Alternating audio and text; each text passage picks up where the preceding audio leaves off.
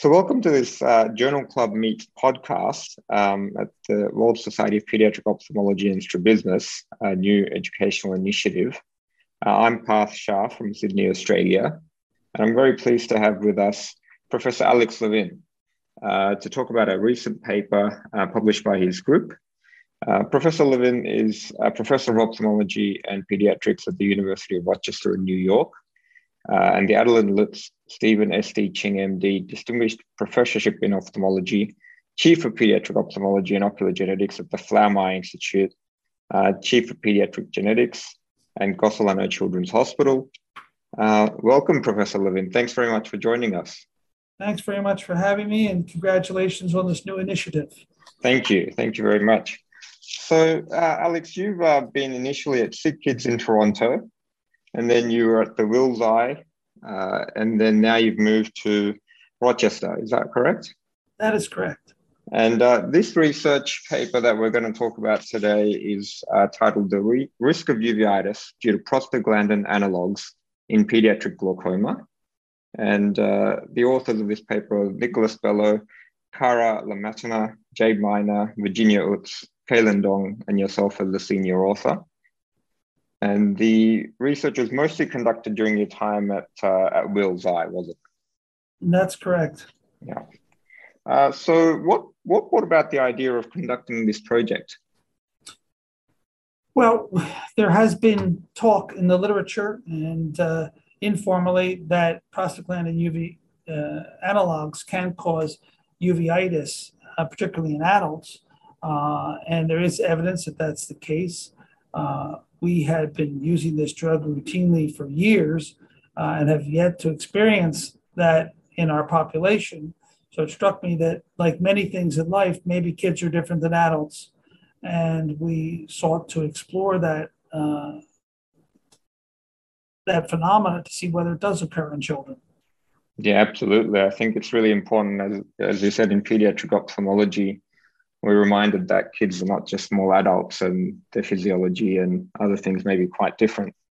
So I think this was a really important study, and I was really excited to read your paper. As you'd agree, I think pediatric glaucoma is a very challenging condition with very few medical options. So it's important to have as many treatment options as available. And as you said, there has been some evidence that prostaglandins can cause or contribute to uveitis in adults. And with the limited treatment options in children, it's important to really tease out whether prostaglandins can contribute to uveitis or not. Could you talk us through the design of the study? It was a dual center cohort study. So it was an observational retrospective review, is that correct? Correct. And you had 147 eyes, and most of them were from the Wills Eye Hospital, but you also had about 8 eyes from another center in Boston. Was there a reason you decided to include the second center, even though it was a small number of patients? The more the merrier. We were just interested in finding as many kids who had been treated. And we had 2 co-authors who were interested in the subject in addition to ourselves. So we just invited them to put their patients in, and that's what we got. No, that's fantastic. So I think, you had 147 eyes, which is a really large number of patients. So that's excellent. Now, in this paper, you reviewed patient charts for new or recurrent uveitis during the first year of prostaglandin analog therapy. Could you just talk us through why you chose that time frame of 1 year? So uveitis in adults following prostaglandin analogs has been reported to occur as early as the first day after treatment, but virtually all the reports are well within the first year of treatment. So we wanted to be as inclusive as possible. We wanted to get as many possible examples of this event. We even included children with uveitis for that purpose, kids who are prone to uveitis, to see when it occurred, if it occurred. So we just tried to be as broad as we possibly could. Great, excellent. And most of these patients were on latanoprost therapy, the vast number of them, 144 out of 147. One patient was on travoprost and 2 were on bimatoprost. Is there a reason, Alex, that most patients around the world probably get prescribed latanoprost rather than the other alternatives that are out there? I think, like most things in pediatrics, a lot of our drugs are prescribed off-label, and we tend to go with the ones that are most tried and have been around the longest, and therefore the one that came out first is the one that's going to tend to fit that category. So I think we just got used to using it. There are small differences in mechanism that may make one advantageous over the other, but I think most people just use the tried and true latanoprost. Yeah. Also being available, at least in the US, as a generic makes it a little bit cheaper as well. Yeah, that's important. And most of these patients who needed the treatment were children who had glaucoma following cataract surgery. That was about 40%, followed by primary congenital glaucoma at 17%. And then there were other patients with secondary glaucomas. And the duration of treatment was at least 30 days, but most of the patients, the majority of the patients received over 1 year of treatment.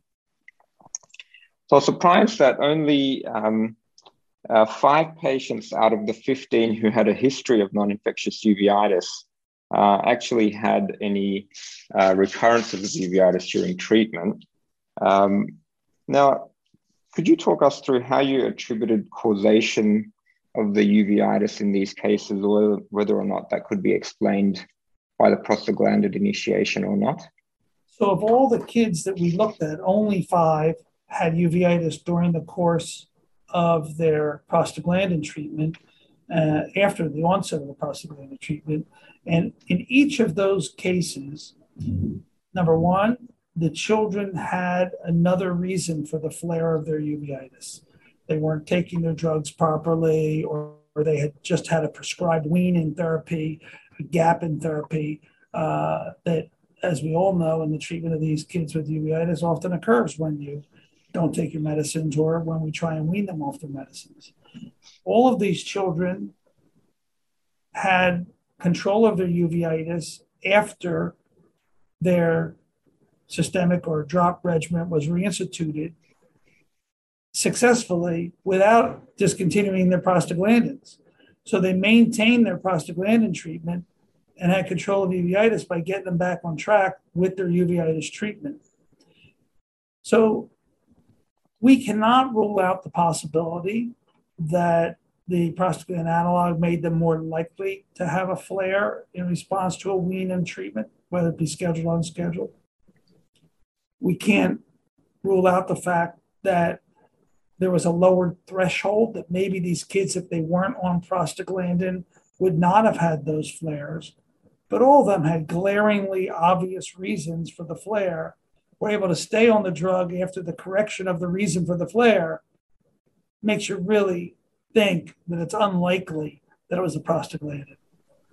Yeah, I agree. And I think the duration or the time to resolution of the uveitis ranged between 2 weeks and 3 months, and you've got long-term follow-up on those patients. So I think that's a very small number of patients who there's a good explanation for the uveitis to occur.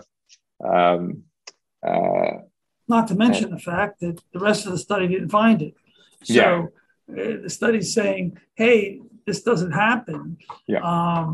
In these 5 kids, we had good reason for it to happen, and it did.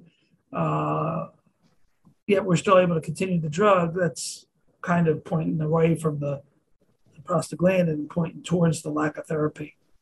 Yeah.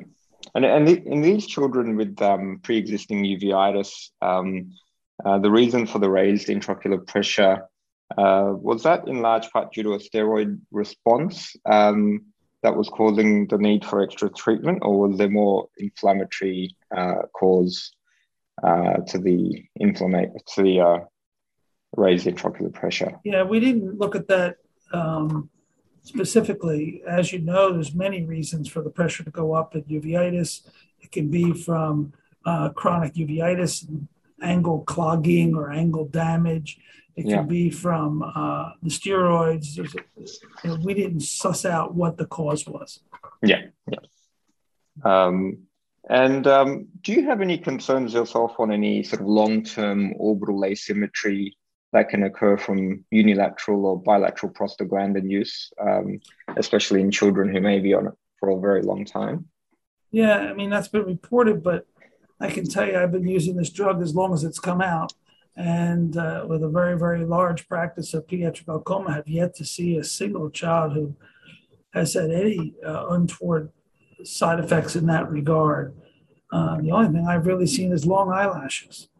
Yeah, yeah.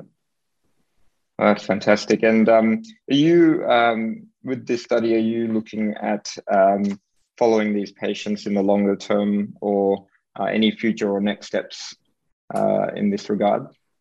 I think that there's so little evidence that this is a concern in kids, that this drug is a concern. The only ultimate way to answer the question, of course, would be to randomize kids with uveitis, because they seem to be the ones most at risk for getting, if it does exist, prostaglandin-induced uveitis, randomizing them to prostaglandin analog or something else. But we don't really have that luxury of doing a prospective study, because you need to treat the glaucoma. You can't take the risk of not treating. You're not going to do surgery when you have a drug that's available.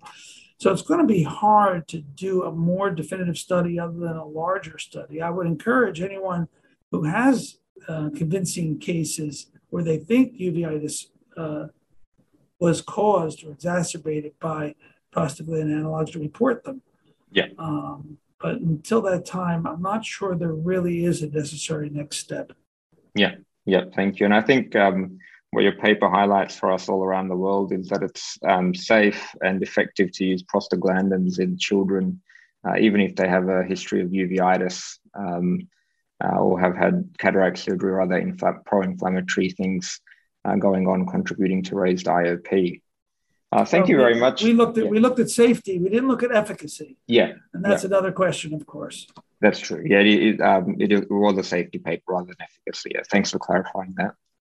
Well, thank you very much for talking to us about your recent paper. Do you have any research that's coming up or anything else exciting that you'd like to share with us? Always have exciting things coming up. In all different fields that we're working, mostly in the genetics realm. But thank you for taking the time today, and appreciate talking to you. Good luck. Get some sleep. Thank you very much. Thanks, Alex Levin. Professor Levin, thank you very much. And we'll hope to chat to you again soon.